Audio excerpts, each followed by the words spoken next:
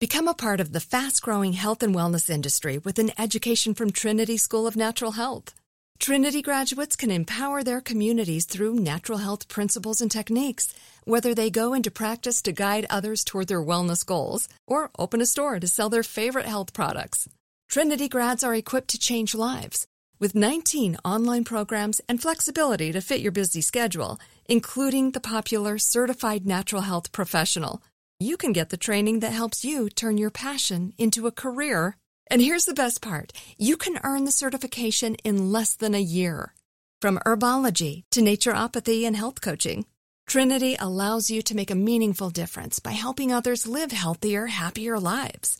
Don't wait any longer to pursue your passion for natural health. Enroll today at trinityschool.org. That's trinityschool.org. Hey everyone, this is Jody Sweeten from the podcast How Rude, Tanneritos. I've been needing a quick getaway with my family, and the 2024 Hyundai Santa Fe is the perfect vehicle to take us there. It has standard third-row seating, so I'm able to pack my entire family, plus pets, in the car, while also having enough room for our camping essentials. Available H-Track all-wheel drive will get us through any dirt trails, and available dual wireless charging pads will ensure we never have to worry about getting stuck with a dead phone in the middle of nowhere. Visit HyundaiUSA.com or call 562-314-4603 for more details. Hyundai, there's joy in every journey. I'm Lori Gottlieb. I'm the author of Maybe You Should Talk to Someone, and I write the Dear Therapist advice column for The Atlantic. And I'm Guy Winch. I'm the author of Emotional First Aid, and I write the Dear Guy advice column for TED. And this is Dear Therapists. Each week, we invite you into a real session where we help people confront the problems in their lives and then give them actionable advice and have them report back to let us know what happened when they did what we suggested. So sit back and welcome to today's session. This week, a woman whose family disowned her after she refused to loan her father a huge amount of money wonders how to grieve the loss and how to trust again. That evening, my dad called me. I thought he wanted to apologize. But then it was all about, I'm not your dad anymore. You're not my daughter anymore. We're just strangers now. You mean nothing to me. First, a quick note. Dear Therapist is for informational purposes only. It does not constitute medical or psychological advice and is not a substitute for professional healthcare advice, diagnosis, or treatment. By submitting a letter, you are agreeing to let iHeartMedia use it in part or in full, and we may edit it for length and clarity. In the sessions you'll hear, all names have been changed for the privacy of our guests. Hi, Guy. Hi, Lori. What do we have in our mailbox today? Today, we have a letter about a disagreement around finances with a parent. And here's how it goes. Dear Therapist, about a year and a half ago, crazy things happened between me and my dad. His business was not doing well, and he wanted to get a loan for himself by using my name. It was an amount that I felt like I would never be able to repay in my lifetime. When I said no, my dad shouted to me on the phone that I was, quote, no longer his daughter. I always considered my dad a role model and did everything I could to meet his expectations and get his praises. It was shocking and heartbreaking to go through that experience. After a disturbing incident, I became scared of him and moved to a new city across the country. Since then, I have not spoken to anyone in my family, my mom, my grandma, my siblings, my cousins, etc. They all think that I was acting selfishly by not helping my dad, even after I described what had happened.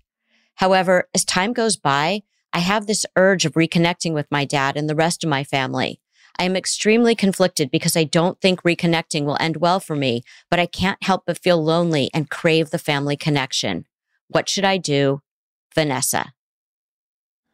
I feel really badly for Vanessa. That is an incredible amount of loss to sustain. If she lost her dad, her mom, grandparents, siblings, cousins, everyone, she lost her entire family. What perplexes me is how this came about so shockingly and suddenly, this massive change in behavior on the father's part when there was apparently no indication of these kinds of tendencies previously. So I'm just curious about whether they were and she wasn't seeing them. And if not, well, what was actually going on with him and why is all her family taking the father's side? There must be more to that story too. So there's a lot of missing pieces for me on this. I'm also curious why she was the one that the family depended on to make this loan. I'm guessing that this dynamic that's going on now probably has some history to it. So let's go talk to her and find out. You're listening to Dear Therapist from iHeartRadio. We'll be back after a short break.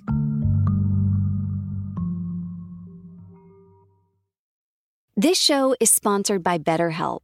People don't always realize just how much their negative thoughts and experiences stick with them and weigh them down. You may find your brain constantly running through a highlight reel of bad moments. That comment your friend made last week that hurt your feelings. That frustrating thing your mom does. Or that silly thing you said in a meeting.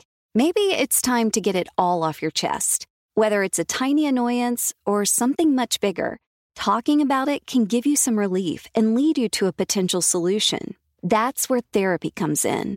It's a safe space to share whatever's weighing you down and learn to process it so your internal highlight reel can focus on the good stuff. And BetterHelp offers affordable online therapy on a schedule that works for you. Connect with a licensed therapist by text, phone, or video call. Start the process in minutes and switch therapist anytime. Let it out with BetterHelp.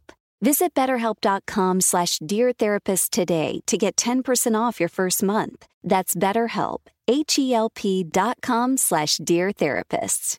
You're a growing business, which means you need every spare hour you can find. That's why the most successful growing businesses are working together in Slack. Slack is where work happens, with all your people, data, and information in one AI-powered place. Start a call instantly in huddles and ditch cumbersome calendar invites. Or build an automation with Workflow Builder to take routine tasks off your plate. No coding required. Grow your business in Slack. Visit slack.com to get started. I'm Lori Gottlieb. And I'm Guy Winch, and this is Dear Therapists. So, hi, Vanessa. Welcome to the show. Hi, Vanessa. Hi, thank you so much for your time. Of course.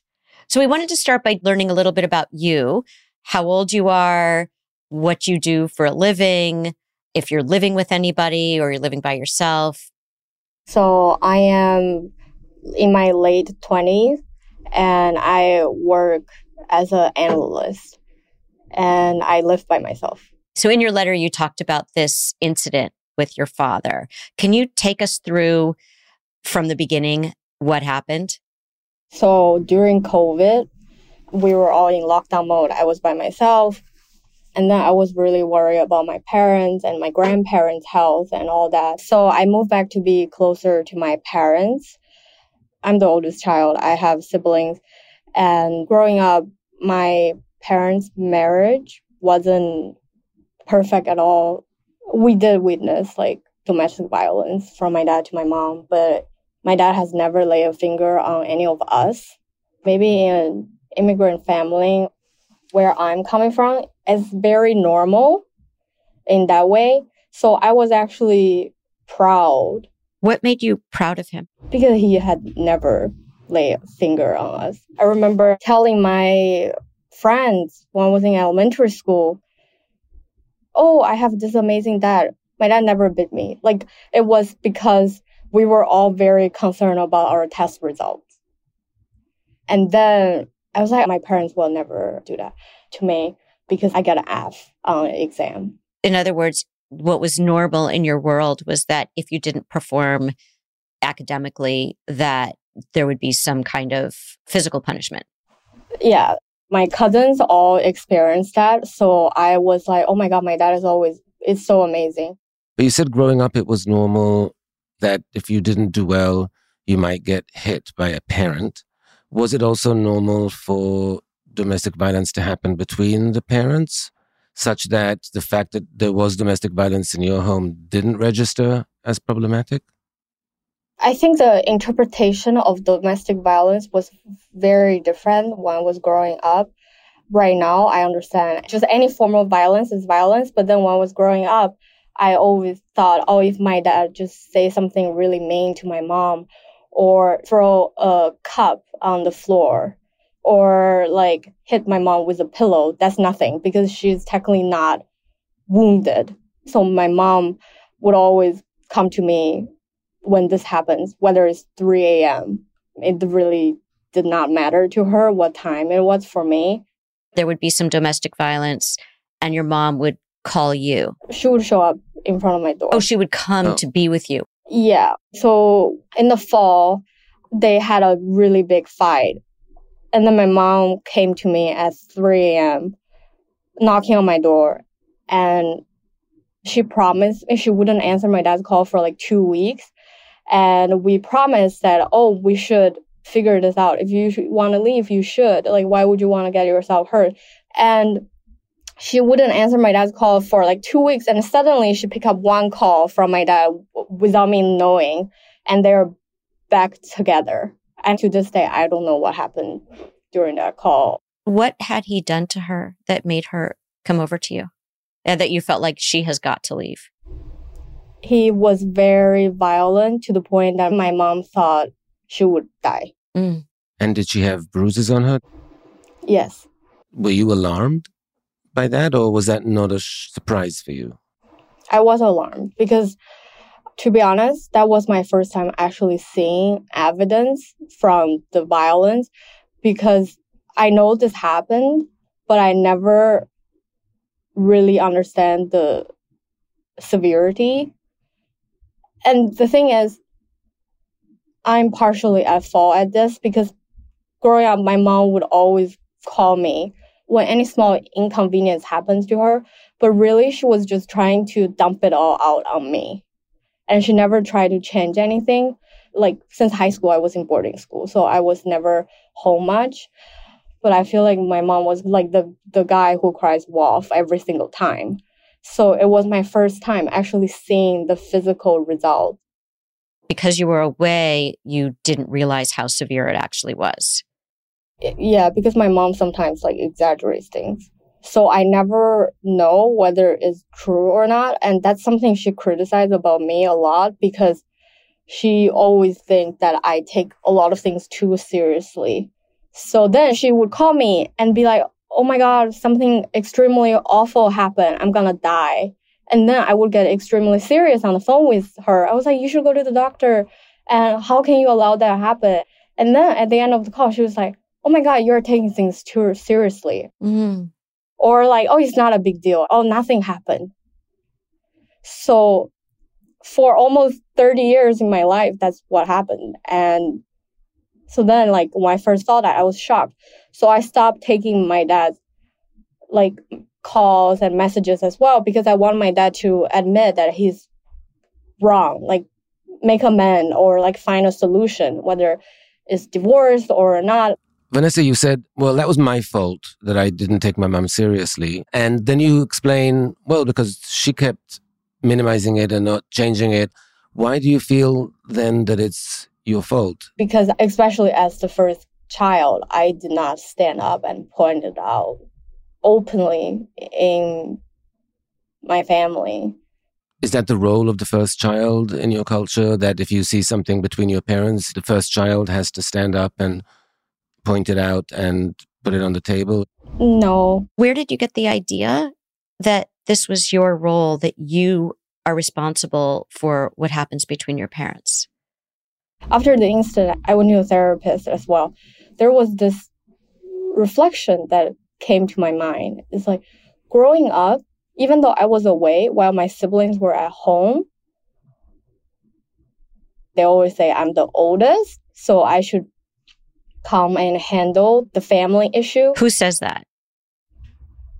My relative. So there were two incidents in the time frame of the 1 year I was home. When the first incident happened, my mother's older sister and her daughter, who is older than me, they just suddenly show up in front of my door, really late as well. And then they look extremely serious and they're just like, are you going to take care of your mom? Mm. I didn't even know my parents had an argument. I had no idea what happened. Did you ask? Yes. I was like, calm down, what happened? And they were just like, oh, your mom is walking over to your apartment right now. And I was like, walking? Are you serious? My aunt was like, oh, your mom called me with a stranger's phone an hour ago saying that she's on the way to your place. And she and your dad had an argument. And now she just left the house without car, without wallet, without her phone. And I was like, what happened? And she said she doesn't know. But then she's just like, why aren't you acting your part? What did your aunt say she wanted you to do? She wanted me to make sure that my dad doesn't hit her anymore. Mm. How were you supposed to do that? I don't know. The weirdest part is that when my mom got here, when I asked her, are you okay? Like, I heard you walked. How long did it take you? And she said, oh, she doesn't know. But then after my aunt and cousin left, my mom admitted to me that she did not walk. She actually took a cab. I was like, why didn't you tell like aunt and like my cousin about it? They're so angry about the fact that my dad let you leave without money or car or anything. And then she was like, there's no need to let them know. So this is the kind of thing that made you feel like it's hard to know with my mom, with the crying wolf. It's difficult to know where reality lies. Yes. I don't know what she wants from me. So it's very confusing because it's hard to know what's real and what's not real. And yet you blame yourself for not taking her seriously at the times when she did report things to you without acknowledging that partly it was hard to know how seriously to take her because she would either minimize it or she wasn't telling the whole truth sometimes. I always get a sense that she tells parts of the story to different people. Mm-hmm. I find it hard to really piece stories together from her, to really identify the action items I need to do. Right. We're both saying that we understand that there was some dramatic license in her stories and therefore it was hard for you to know what to do with them. But let's hear about the second incident and then what happened with your dad.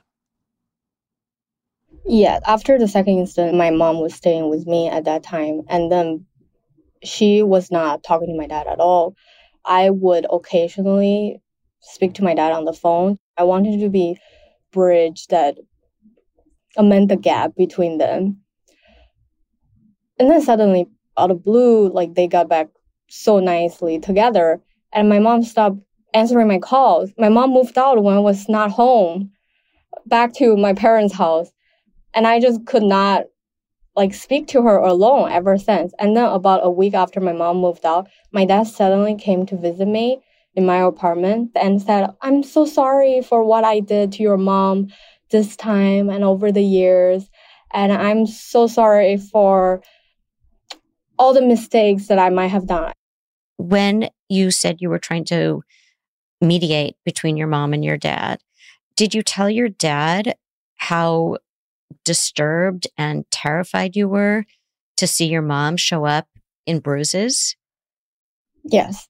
And what was his response to that? Did he acknowledge that he had a problem? He said it was an incident. And my mom tried to fight back as well. And he was hurt as well. Well, of course she tried to fight back because she's defending herself.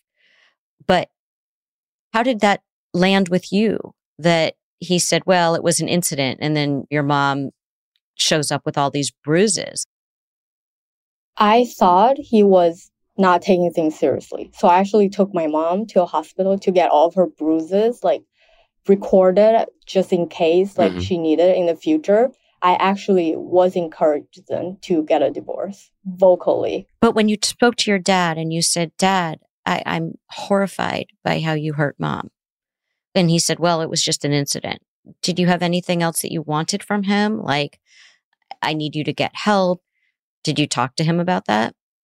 Yeah, I asked him what he is planning on doing in the future to avoid this kind of thing happen.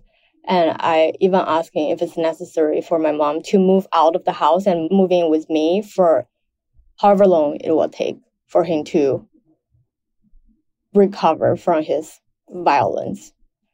I thought if I just separate them, then the issue would not happen anymore.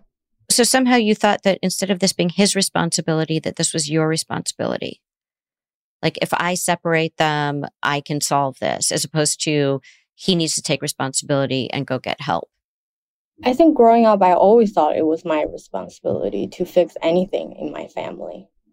Because that was the message that you got from everyone, my parents, my relatives, especially my grandparents. My grandma, on her dying bed, called me when I was in college because my parents got into an argument. So the idea was that you're the eldest. Your job is to mediate between your parents, to keep the family peace, to be the guardian of the family, to solve the problems or come up with the solutions. You took on very seriously the role of rescuer there. How much were you thinking at the time about your own feelings, your own needs, the expectations, the responsibility, the actual violence that was going on? How much were you a variable in your own equation for what your duties are? To be honest, I was glad that I was there. I was so relieved that, when the two incidents happened, I was physically there in the same city, so my mom could escape to my place. It felt good to you to fulfill your duty in a way. What I'm asking you, though, is your duty as defined by your family is to the family primarily. And I'm asking about your duty to yourself as well, as a member of the family, for your own emotional well-being. That was a factor in any of the thinking that went on around it. It wasn't at the moment, but it is now. I'm still trying to understand why no one from my relatives or my parents or my grandparents never went to my siblings for anything. And of course, they always have the reasoning like, you're the oldest, you should be mature enough. But one was growing up, one was 12, they would come to me. And one was away in high school, they would come to me. So I start to believe that it was my responsibility as well, just because I was the oldest. But now I don't think it's true at all. And a lot of their actions were extremely disrespectful of me as an individual. Right. So your dad comes over, he's buttering you up. Where did that conversation go? I was crying in front of him because I was so touched. So you thought it was genuine? Yes. I was like, oh my God, you're back to the father I knew. Of course, you realize you're wrong. Anyone can see domestic violence is wrong. I'm so happy that you recognize it. So it's not going to happen anymore. And I was just so touched. And my dad was even asking, oh, am I a good dad for you? And I was like, yeah, of course, you're the best. Now, I just feel stupid. Because what happened? Yeah. So within 12 hours, his assistant called me. He was like, can you go to this place? Your dad is saying no. Can you go, your dad wants to meet you there? I was like, yeah, of course. Why wouldn't I go meet with my dad at any place? Well, especially this reformed, idealized version of him. Now that he reformed the night before, now that he had a moment where he acknowledges and took responsibility and connected. So it was even more enticing to go and meet this version of him. Tell us what happened when you go to meet him. So I went to the bank and I saw my dad. And he was, of course, all nice, the night before. He was like, oh, how's your day? All that kind of good stuff. And then suddenly he was like, hey, I just need your signature very quick. I was like, for what? We're at a bank. Oh, I don't know, maybe something good. I was expecting something good to happen. He suddenly has $1 million and decided to transfer me some. But no, he wanted me to sign a loan that was, first of all, I would never be able to take it out if I just go to the bank myself. So apparently he arranged something with the bank, so I was able to get that amount of loan under my name. And I felt like I would never be able to repay it myself. So I was very hesitant. I said, let me think about it. And I just went home. He was like, yeah, think about it. It's not a big deal. I'll pay you back. Because I was getting money for him, for his business need. Just to be clear for our listeners, so the expectation was sign a loan in your name, get the money from the bank, give me all the money from the bank, and then I will pay you back so that you can repay the loan. Yes. And you were like, that's not a loan I would have gotten. I don't have enough collateral or savings to get that kind of loan. So that puts me in significant jeopardy. Yes. Mm-hmm.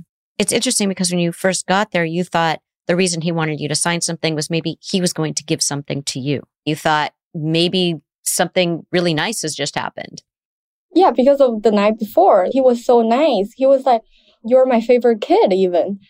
It was like, you're like fixing the relationship between me and your mom. You're doing such an amazing job. So he really went all out the night before to really kind of lay the groundwork. And finally, I feel like I was being acknowledged for the first time by someone. And especially that someone is the person I idolized for my whole life. You've been waiting your whole life for somebody to acknowledge all of the sacrifices that you had made on behalf of the family. And he was finally seeing you and appreciating that and acknowledging that. Had it been genuine, that must have felt so good.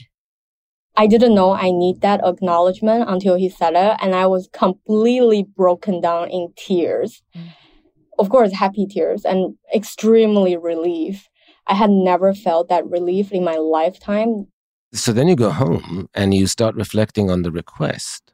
And you must have connected what happened the night before with the request that came the next morning. And so it must have taken you from this extreme high to a pretty low, I would imagine. Tell us what you were thinking and feeling that when you got home and you were starting to think through what was going on. I was just surprised and shocked when I look at the number on that book. Like, it feels like it was a book when you sign a loan. So then I was like, let me take the paper back. I did some research myself, asked my friends who knows more about finance than I do. And then they were just like, don't sign it. You're basically putting your life out there. If your dad doesn't pay this money back, like, you're stuck for life. They even said you might go to jail if you can't pay the loan. And I was freaking out because I don't want to go into jail for something I did not do. And especially, like, the money is not going to me. And I have no idea how my dad would repay this. So I asked my dad for a payment plan. And all of his information just seemed so vague and just not stable enough for my risk tolerance level. It dragged for a week. And my dad's friend, this uncle figure in my life, he knocked on my door too. And he was like, hey, I heard you have a small disagreement that's happening between you and your dad. And you know your dad loves you so much, really cares about you. You are everything to him. And he is struggling, trying to communicate with you. So I'm here just to listen, like an uncle, do you want to get coffee downstairs? And I was like, sure. Like, I know him since I was a kid. So we went to the closest cafe that's like 5 minutes away from my apartment. And we went to like a really back of the cafe. And I was facing back of the door.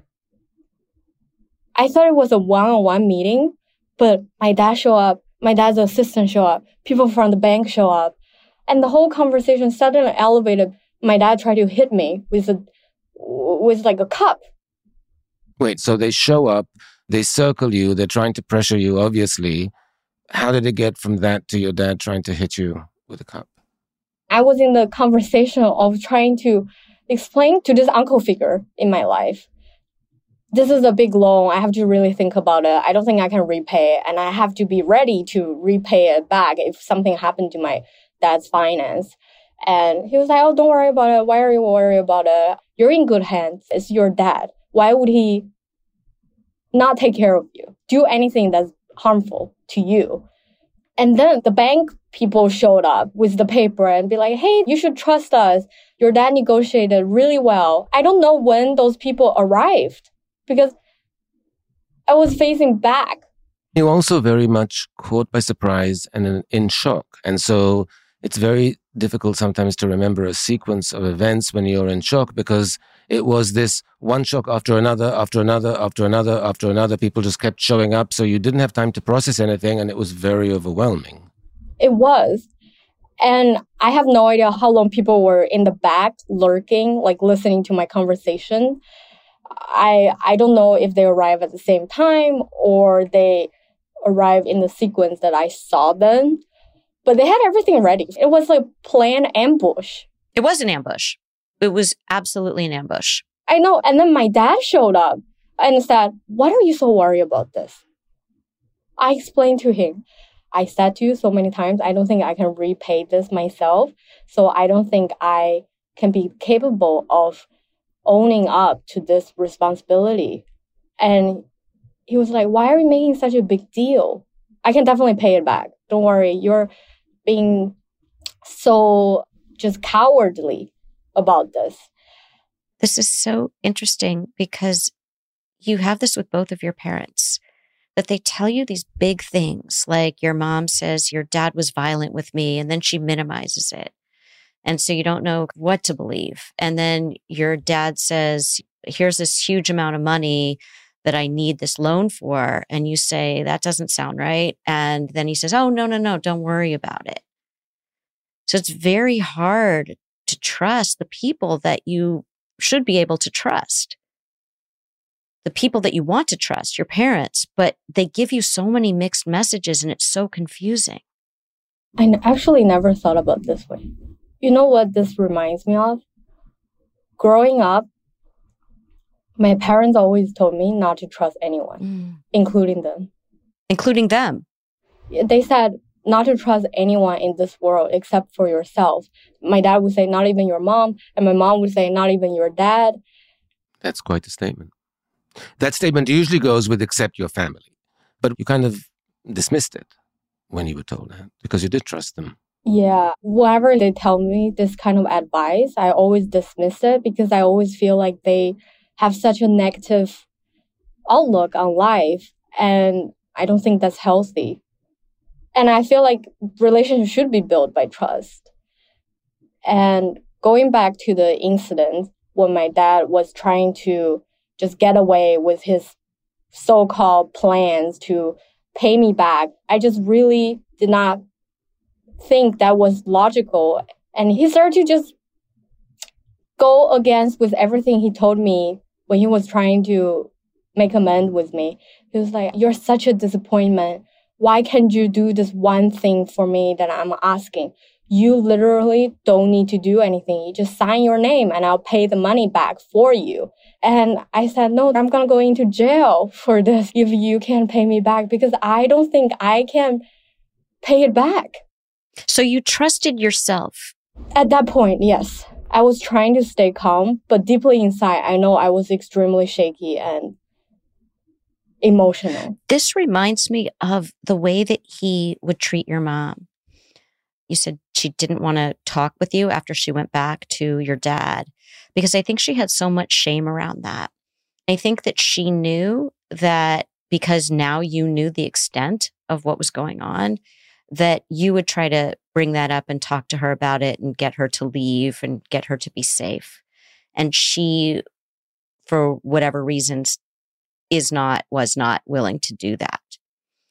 And so here, your father is doing to you what he would do to your mom, which is trying to intimidate you into doing something that you need to do to protect yourself. Your mom couldn't protect herself, but you were trying to protect yourself, and you were very clear about protecting yourself, even if you were shaky inside. And that's where the violence comes in, where someone tries to protect themselves from him, and then he just can't handle that. Yes, he was wearing a leather jacket. I remember this because he took it off and tried to throw the jacket at my direction. In front of all those people?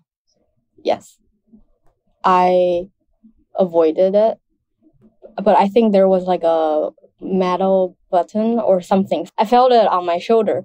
And I was in shock because growing up, my dad never laid a finger on me. And I was so proud of it. And at that moment, I just have like a cognitive dissonance or something. I was like, is this a dream that I just need to wake up from? And he was trying to throw a cup at me. And I was like, I'm going to leave. And he shouted at me in front of everyone. This sentence that I don't think I'll ever forget in my life. He said, if I could have taken your life back, I would. But the way he put it, he was like, if I could have taken your life back, because he gave me the life, he would have done that. Mm-hmm. Erased you from the world. Even right now, when I talk about it, my heart is racing. Mm-hmm. Vanessa, I don't know if you realize how much strength and courage you have to be able to walk away from that kind of pre-planned manipulation, harassment, bullying. You have all these people surrounding you, telling you to do something, pressuring you, yelling at you, and just reassuring, it'll be fine, we love you. It is so difficult not to just say, fine, I'll just hope for the best, but I can't take it. It's impressive to me that you were able to, despite all that pressure, realize I'm in danger here in many different kinds of ways, and I have to leave. And to leave with those kind of stakes on the table, knowing that that might cost you in other ways dearly, you did the right thing for you. And I don't know if you appreciate how brave that is. Thank you. This is my second time telling this story, and I'm very proud that I did not become a mess and cry so much. Because last time, it took me a month in therapy session to really piece this whole thing together. Why would it be a problem if you cried? Guy was saying how brave this was and how much courage that took. Because it was really devastating what happened to you. And you're saying, I'm glad that I didn't cry when I was telling you about this, but it's such a sad story. And you must feel so sad. And so how does that serve you not to cry when something is truly sad? To be honest, after that instance, I went back to my apartment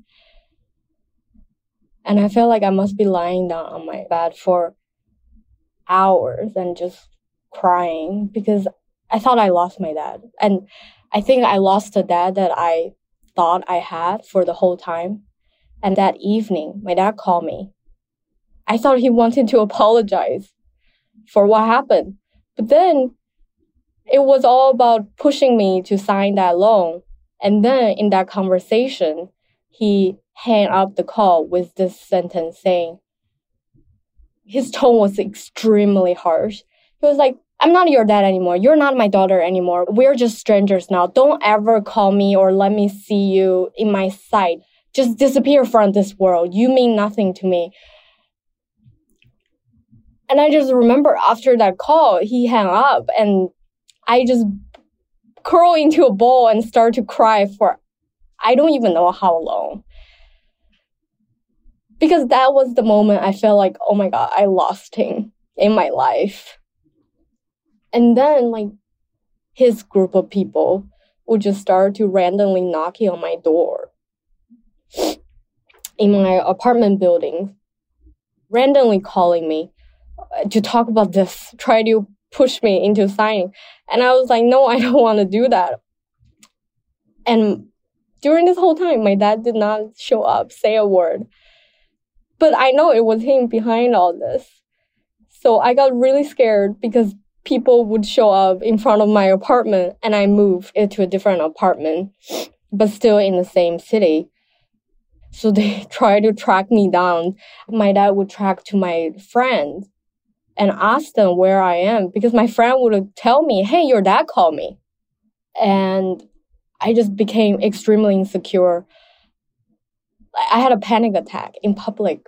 I was in a food court by myself and I couldn't breathe and I started crying like crazy.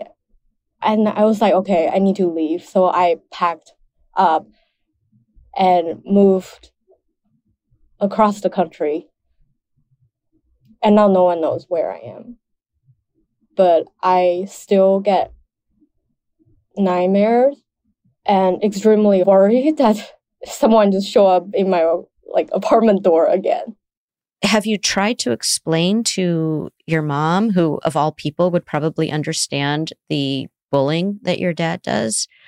Have you tried to explain to her what actually happened? And what about your aunt or your cousins or your siblings? I tried to spoke to my mom once because I was going back to my parents' house to pack up a few things while I was trying to move. And was your dad home when you went there? No, I picked a time that I knew he wasn't going to be home. And I ran into my grandma and my mom. And they were just like, why are you so selfish? Why aren't you not helping your dad with his money needs? You know, you're a part of the family. And I was like, do you know what happened? And they were just like, yeah, of course. Your dad told us everything. You refused to help him. But did you tell your side of the story? I said that he was not nice to me and he was even trying to be violent with me in public. And they dismissed it immediately. For my siblings, I've been in contact with them once and they did not agree with what I did. But in my opinion, I think they are not in a good financial place either. They're still relatively dependent to my dad financially. So your father helps financially with those siblings? Yes. And they live at home. Vanessa, you said that this is the second time you're telling this story. It was in the therapy you did immediately after and now. And I'm curious about friends. You have friends that don't know this story. Why not share with your friends what you went through and what you're going through? Because this is so severe and it's so difficult. And why not share that with any friends to get some support? Because after this happened, I was Googling like a maniac, trying to understand if this ever happened to anyone else. But I did not come across a story that's similar to mine. And I don't want to be the emotional burden for my friends. The issue I go to them with are like normal problems. Like, for example, oh, you're sick, not feeling well. But if ever anyone needed support from friends, it's when their entire family turns against them. I can tell you, I know of several cases like this. It's not that rare. But you do not want to burden your friends at the time of your greatest need. Why didn't this qualify as an unusually extreme event that requires that friends be there for you, that someone be there for you? The main reason I don't want to burden them, and the other reason is that I don't know what kind of emotion I should be experienced, to be honest, because I'm literally going through an emotional roller coaster and I'm trying to understand it on a daily basis. Still, I'm thinking about the parallel between the way that you're not telling anyone about this and the way that your mom didn't want to talk to you after you knew the extent of what was really happening to her and the shame that she felt. I think that you feel the same amount of shame, even though you feel confident that you made a decision to protect yourself, that your family gave you so many messages of you're bad, you're selfish, you're not deserving of being my daughter, what's wrong with you? I think that some of that shame has been internalized by you, that also prevents you from telling people, that somehow they might judge you or think that you were not generous enough. And also the shame of having a family like that. Just the shame of having a father who would disown you for not putting yourself at risk. Yes, I agree with you. The hardest part for me, all my friends know how amazing my dad is. That's the problem.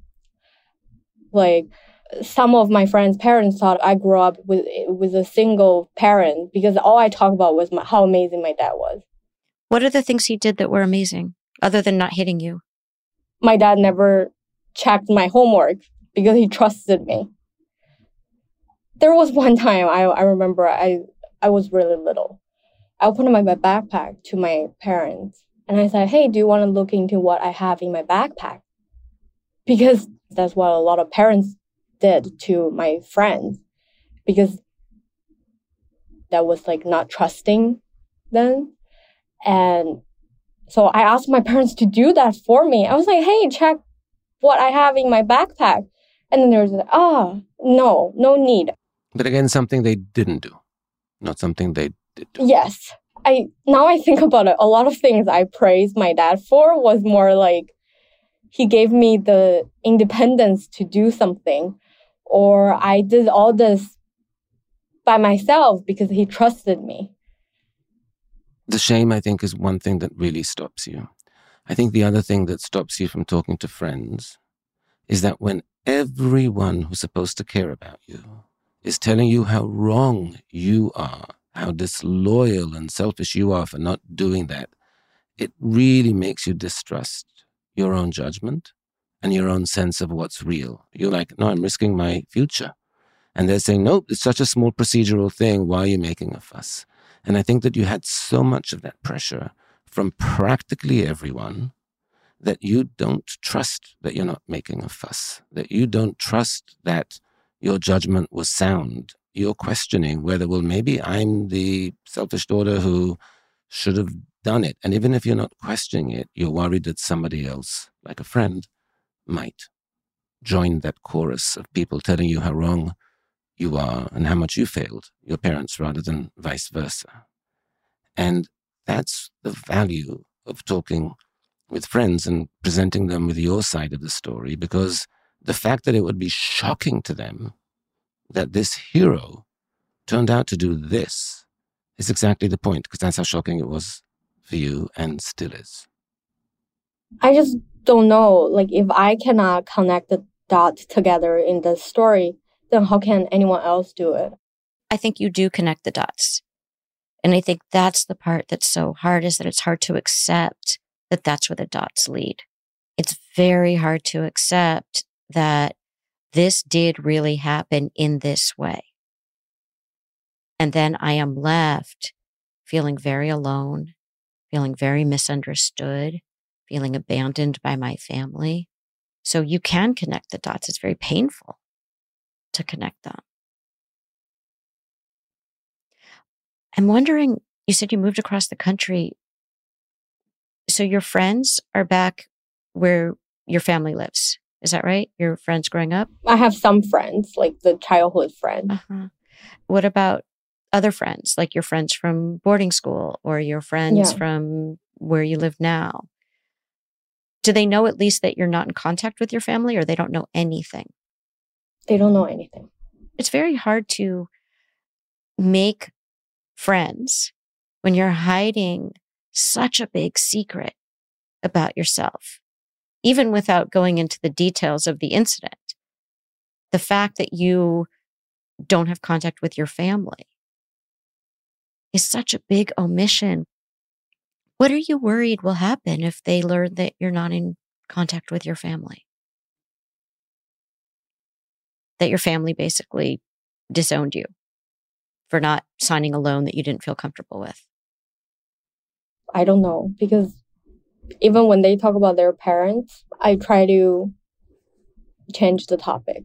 Sometimes they ask me how my parents are doing. I was like, oh, they're good. Vanessa, you're already so alone. And the way that you get close to people is by opening up to their experience and letting them open up to yours. So when you change the topic, they may interpret that as, she doesn't want to get that close with me. And that leaves you even lonelier when you could have all of these very meaningful connections that you so desperately need right now. I know. I think I'm craving family relationship the most. Right. But your instinct to, maybe I need to reconnect with them, is the instinct to do what your mother did, to snap her fingers and go, didn't happen. We're going to pretend that nothing ever happened. And the only problem is that you might want to pretend that nothing ever happened, but they will not because they're still angry. And Guy's right. That's what your mom did every time she would go back. There are terms to going back, and the terms are you do what we demand and you pretend nothing happened. And your family won't pretend nothing happened until they get you to sign that. I totally agree with what you just said. And I'm amazed how you can just see it within like the amount of time we've been talking. But it took me so long to realize that, to be honest. I was just in shock, disbelief. I'm grieving that I lost my family. Yes. You're grieving alone, Vanessa, is the problem. And you don't need to be grieving alone. I know like grieving is not only when people are dying, but my parents are still there, you know, if I want to find them. No, if you want to sign away that kind of money, then they're there. And now I'm afraid of trusting. I don't even share where I live with people because I have this nightmare that they're going to find me and then push me to do this, to sign the loan or something even more horrible. I just have this constant nightmare that I would wake up and then suddenly I'm back in a dark room with my dad interrogating me and then pushing me to sign a loan. You know, those like dramatic, crazy things. And I have a security camera in my apartment now. Let's talk about what you imagine would happen in reality if your family found out where you are.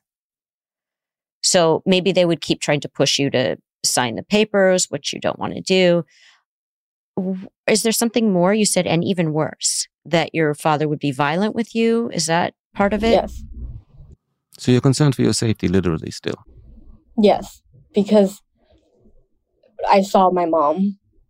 And I think money really changes people. And when my dad was my dad, to my experience, he was nice. But then when this whole thing got involved, I just feel like he became a different person and was so money driven and he could do anything. He sent people to knock on my door nonstop. That's the reason why I moved in the first place.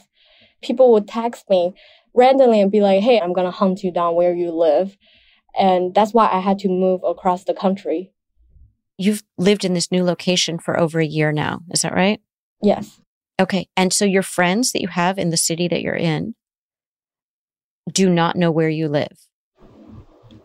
They know the area, but they don't know where I live exactly. Are there any of those friends who are new that your parents don't know of or don't know how to get in touch with because they're new? Yeah, my parents wouldn't know who they are. With your existing friends that do know your parents, if they did know the story and they did know that you fear for your safety, do you think that you could trust them not to tell your parents where you are? I trust them not to tell my parents where I live, but I think because they really care about me, they would want to fix my relationship between me and my dad, so they might reach out to my dad. Against your wishes? Yeah, because they would think they're doing the right thing for me, like I did for my mom. You might not need to trust them with your location, but are any of those people close enough you can trust them with the story? I think there would be one or two. Okay. I keep thinking about you Googling, trying to find a story like yours. And there are so many of them. You might not have seen people post about them, but there are so many stories like this. Am I the crazy one? That's what I was going to ask is, what was the real question you were asking by doing this search? That's the question that I think you're asking is, am I the crazy one? And I think that that's so important because your parents, in a weird way, warned you, don't trust us. And so you don't know who you can trust. And what's so courageous, as Guy said, and we want you to hold on to this, is the fact that you trust in every fiber of your being and every cell in your body. You know how much danger you would put yourself in if you signed those papers. That would affect you for the rest of your life. We want you to keep trusting that place in yourself where you can find yourself, because that's where you truly are. And instead of Googling to say, did this happen to other people because I need to find out if I'm crazy, we want you to trust the part of you that knows that you are not crazy, that what your family has done, that is what has been done to you, not something that you have done to them. They have acted in ways that have made you scared for your very livelihood in the literal sense and also in the financial sense. And now the question is, are you going to sit with all this by yourself? Or are you going to do the kind of grieving that you need to do? Are you going to find the surrogate family that you can trust? But you're going to need to trust yourself in order to take the steps to do that. And Vanessa, the surrogate family that Lori mentioned, which is so important, doesn't get constructed in a day. It is a process. You do a layer at a time and check and verify, a layer at a time, because you've been terrorized, essentially, and you're terrified. Even if you're not in touch with that all the time, you have monitors in your home, you're afraid to tell anyone where you live. That's witness relocation stuff. You have dreams about this. You're traumatized and you're terrorized. And you need, though, to start working on that surrogate family one step, small step at a time. You're not through processing, you're not through grieving by a long shot. There's work to be done to recover and to rehabilitate your life. Am I too slow in the process?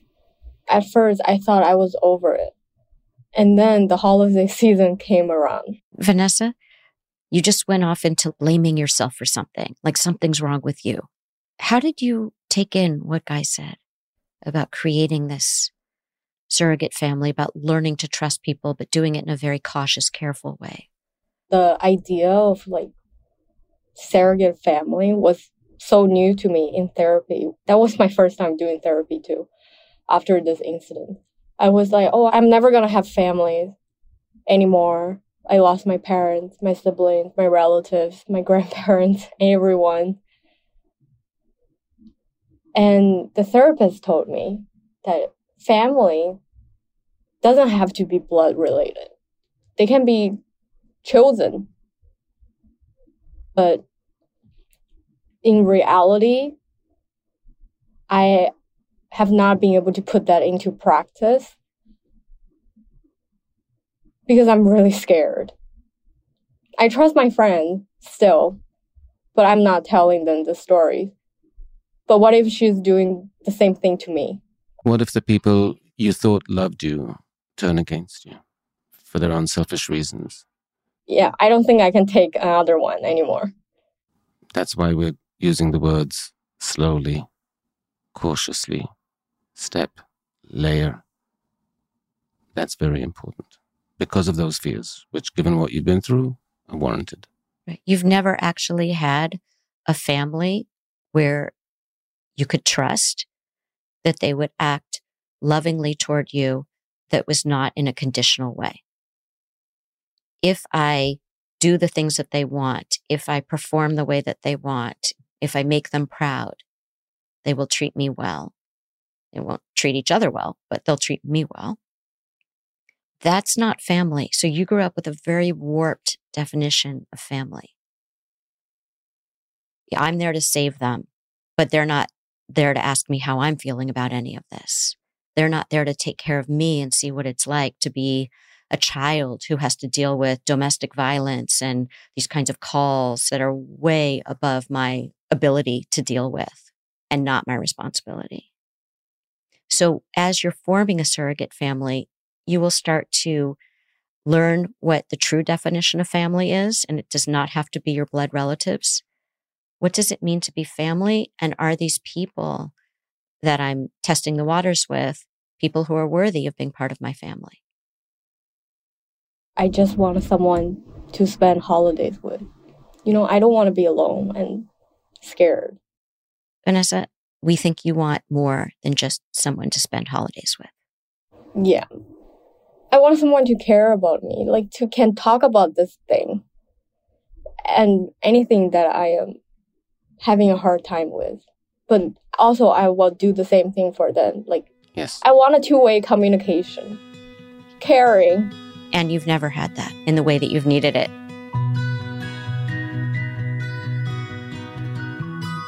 So Vanessa, we're really moved by what has happened with you and your family.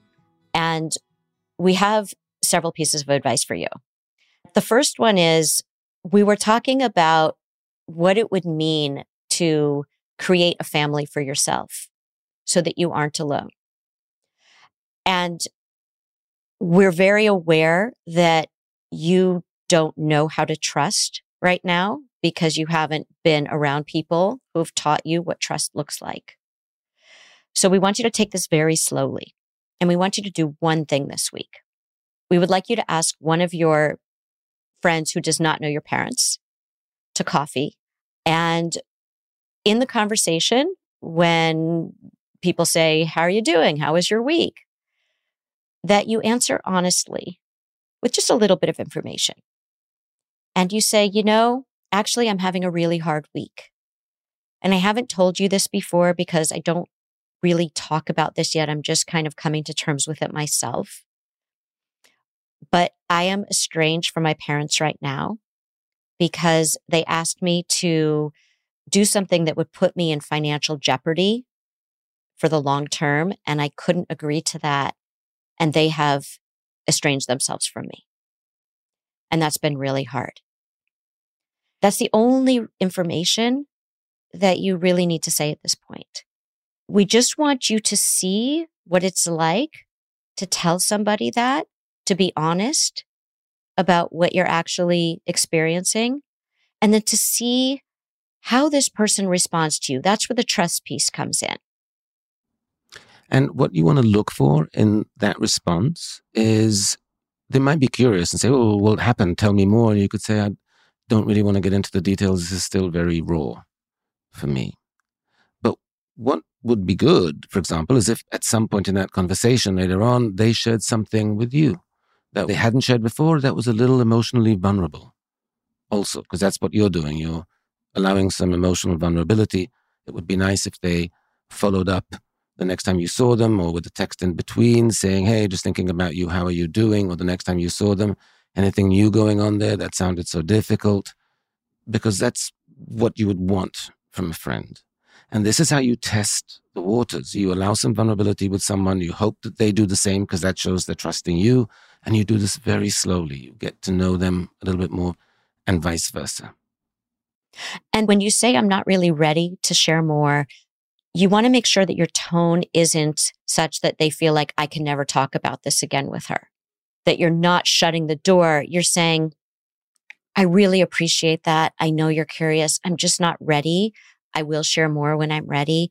But thank you so much for your concern." They might say, "Is there anything I can do for you?" Or, "That sounds really hard." Or, "Thank you for telling me." You're looking for empathy from them. It can just be one statement because you're not really giving them a lot to go on here. And it could be nonverbal. Do they look distressed? Do they look worried for you?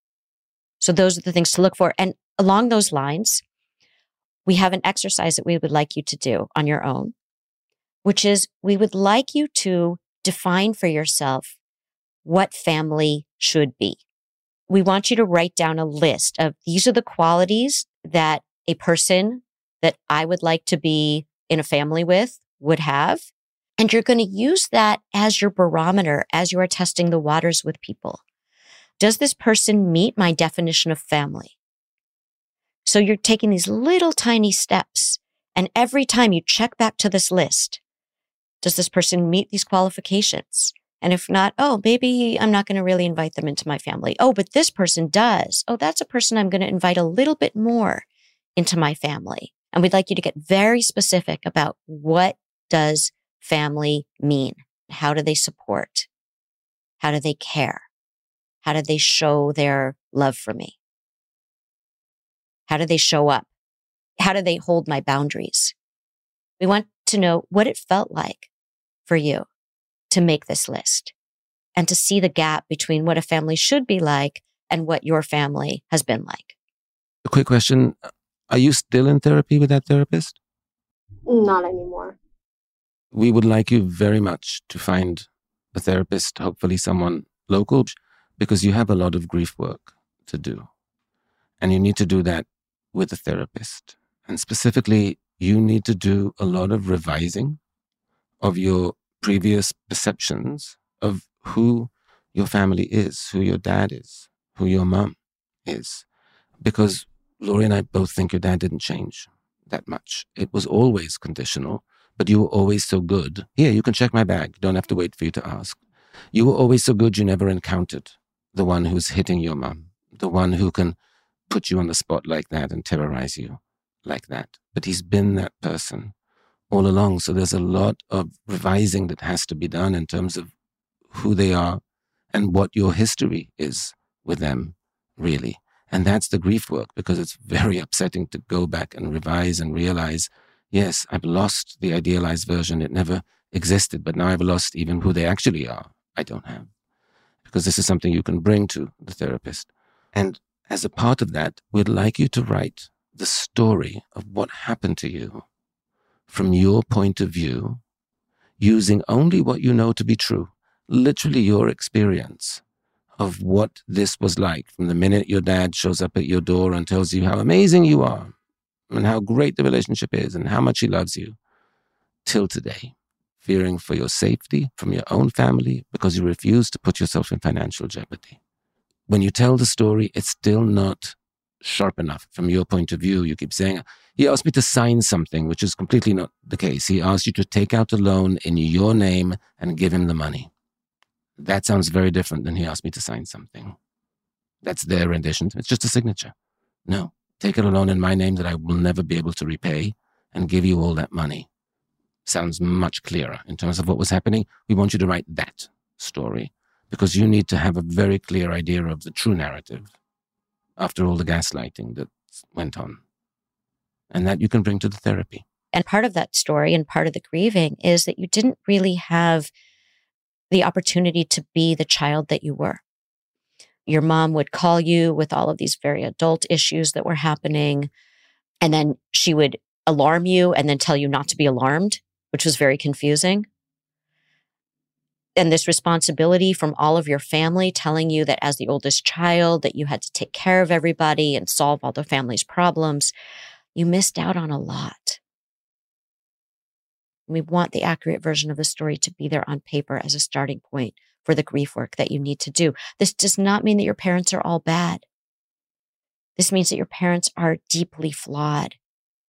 And you need to be able to separate out the fact that the ways in which they're deeply flawed have affected you to the point that you're scared for your own life. So how does this sound to you? I feel like I'm just enlightened because I thought that was what family meant.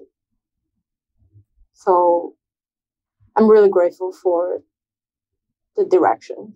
We think that this is the starting point that will help you get much more clarity on how you eventually want to handle things with your family. But until you have more clarity and trust within yourself and you have more support around you, you won't get that clarity. And if you do this work, you will have people to spend the holidays with that you actually want to spend the holidays with who feel like family to you. So we really look forward to hearing from you and learning how this week goes for you. Thank you. I'm excited. We're excited for you too, Vanessa.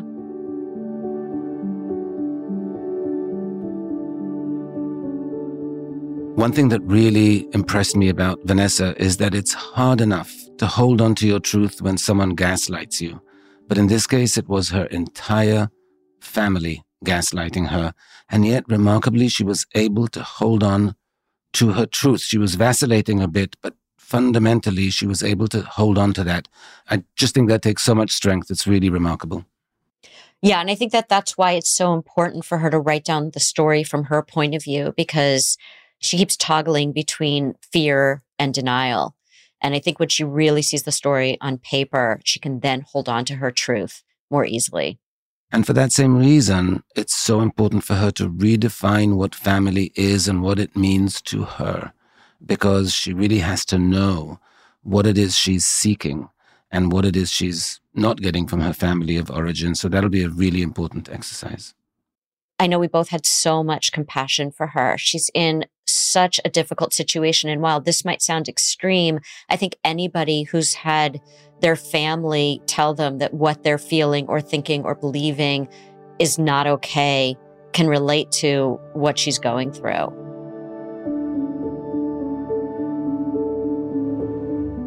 You're listening to Dear Therapists. We'll be back after a short break.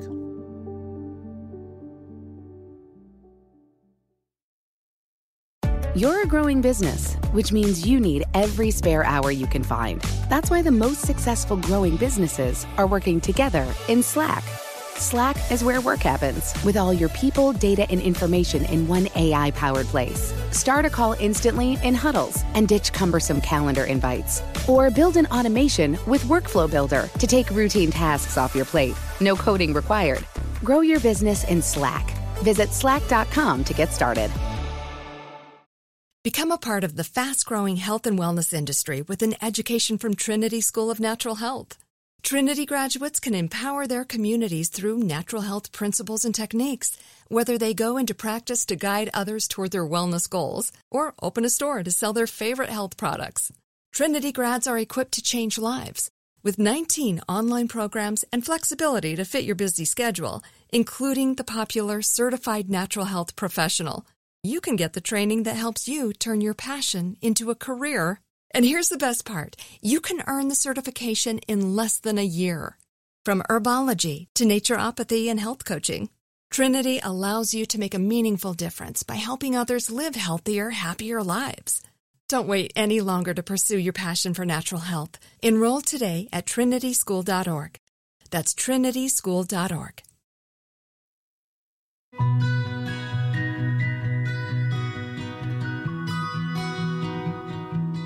So, Laurie, we heard from Vanessa. I'm very curious to hear how this week went for her and how she did with the assignments. So let's take a listen. I just want to give you an update on the assignments you gave me last week. The first thing was to meet with my friend and tell them I'm having some issues with my family. I actually wasn't able to meet my friend because of errands and weather. So instead, I called someone on Sunday evening and I told her that actually my past week wasn't that easy because I had some family issues and I am still processing it myself. So I cannot really tell her anything specific until I have sorted it out.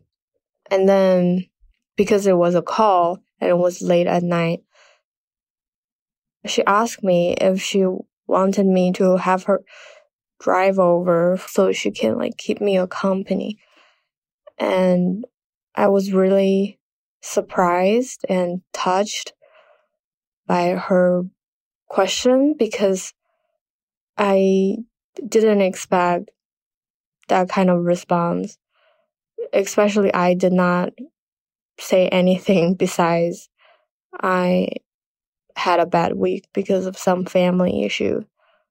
I think this is going to the right direction for me. So I hope to continue this relationship and hopefully I can actually have her over at my place sometime. The second thing on the to-do list is to find a therapist. So I am working with my insurance to find someone at the moment. I'm probably gonna speak to a professional in a week or two. And as for the letter, so the first draft I wrote was still very scattered, trying to piece everything together in my own voice, but it feels so surreal for me still. So I think I'm gonna try to write the letter from a third person perspective. So I'm no longer I in the story or my dad. It will be Vanessa and Vanessa's dad. So I can see things more clearly, because what really shocked me was how you thought my dad was always this way, but I just choose to not see him in that way. So I want to be able to write my story from a third person point of view first, to see if I can have an objective storyline. And last but not least is the meaning of family. So I just wrote down some aspects. Families are supposed to be uplifting and hopeful for each other. And I hope my family can embrace me for being me, and we can get through difficult times together, celebrate the happy times together, of course, and just provide mental support through the good, the bad. And most importantly, I can be myself when I'm around them. I don't have to behave in a certain way or wear a mask. I just want to say I'm really grateful for the opportunity to speak to you both. I really learned a lot about myself, my family, my childhood. It's crazy how you learn something about me and my story so quickly, while it took me so long to realize. There are a lot of things that I'm afraid of admitting, but somehow you just get it. Thank you. Thank you a lot. I was so touched to hear how her friend responded to her saying, I'm having trouble. My week didn't go so well.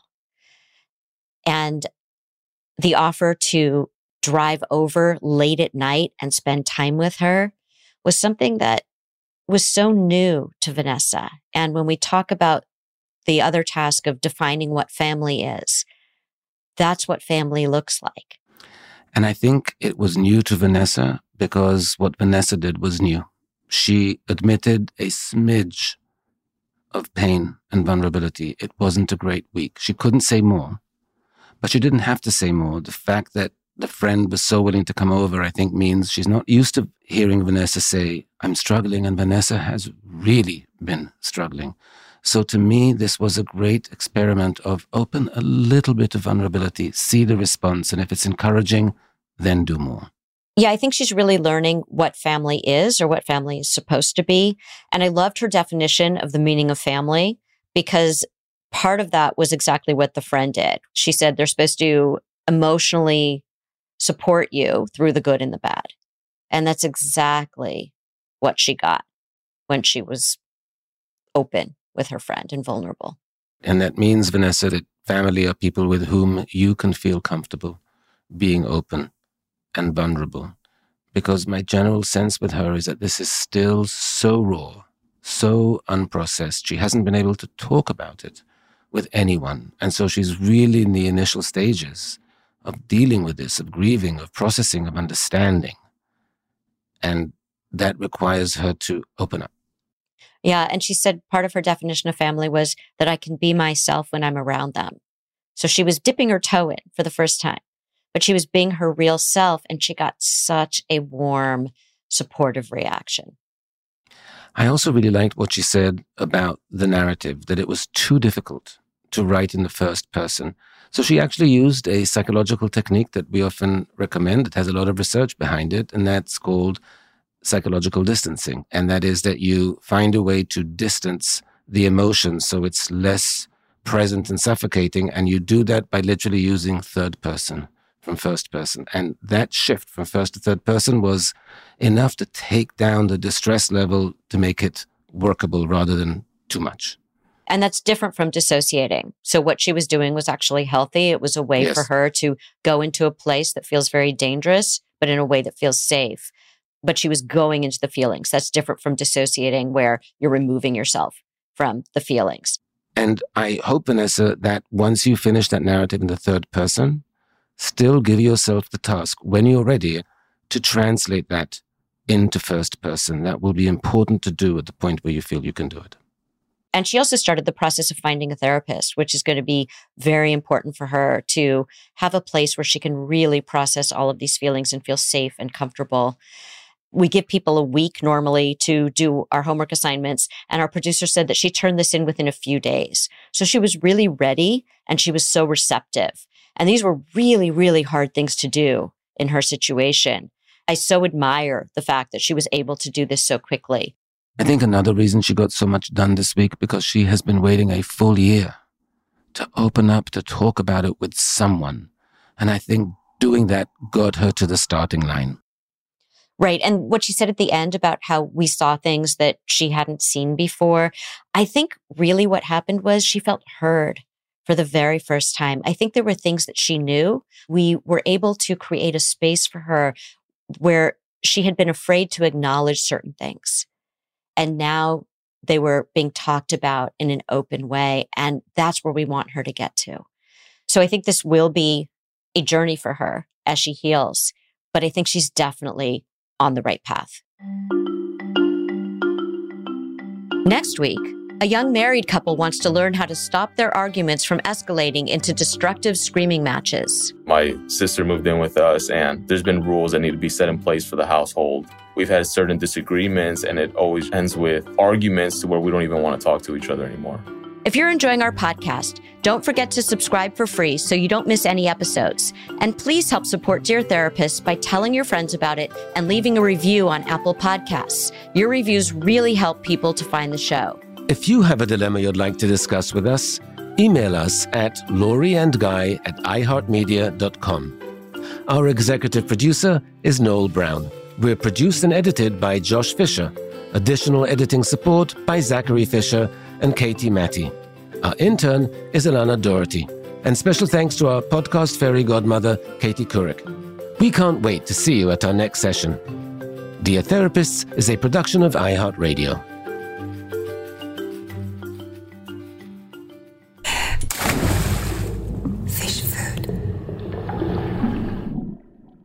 This show is sponsored by BetterHelp. It's a simple truth. No matter who you are, mental health challenges can affect you, and how you manage them can make all the difference. That's why everyone should have access to mental health support that meets them where they are and helps them get through. BetterHelp provides online therapy on your schedule. It's flexible, simple to use, and more affordable than in-person therapy. Connect with a licensed therapist selected just for you. Learn more at BetterHelp.com. That's better, HELP.com. Become a part of the fast-growing health and wellness industry with an education from Trinity School of Natural Health.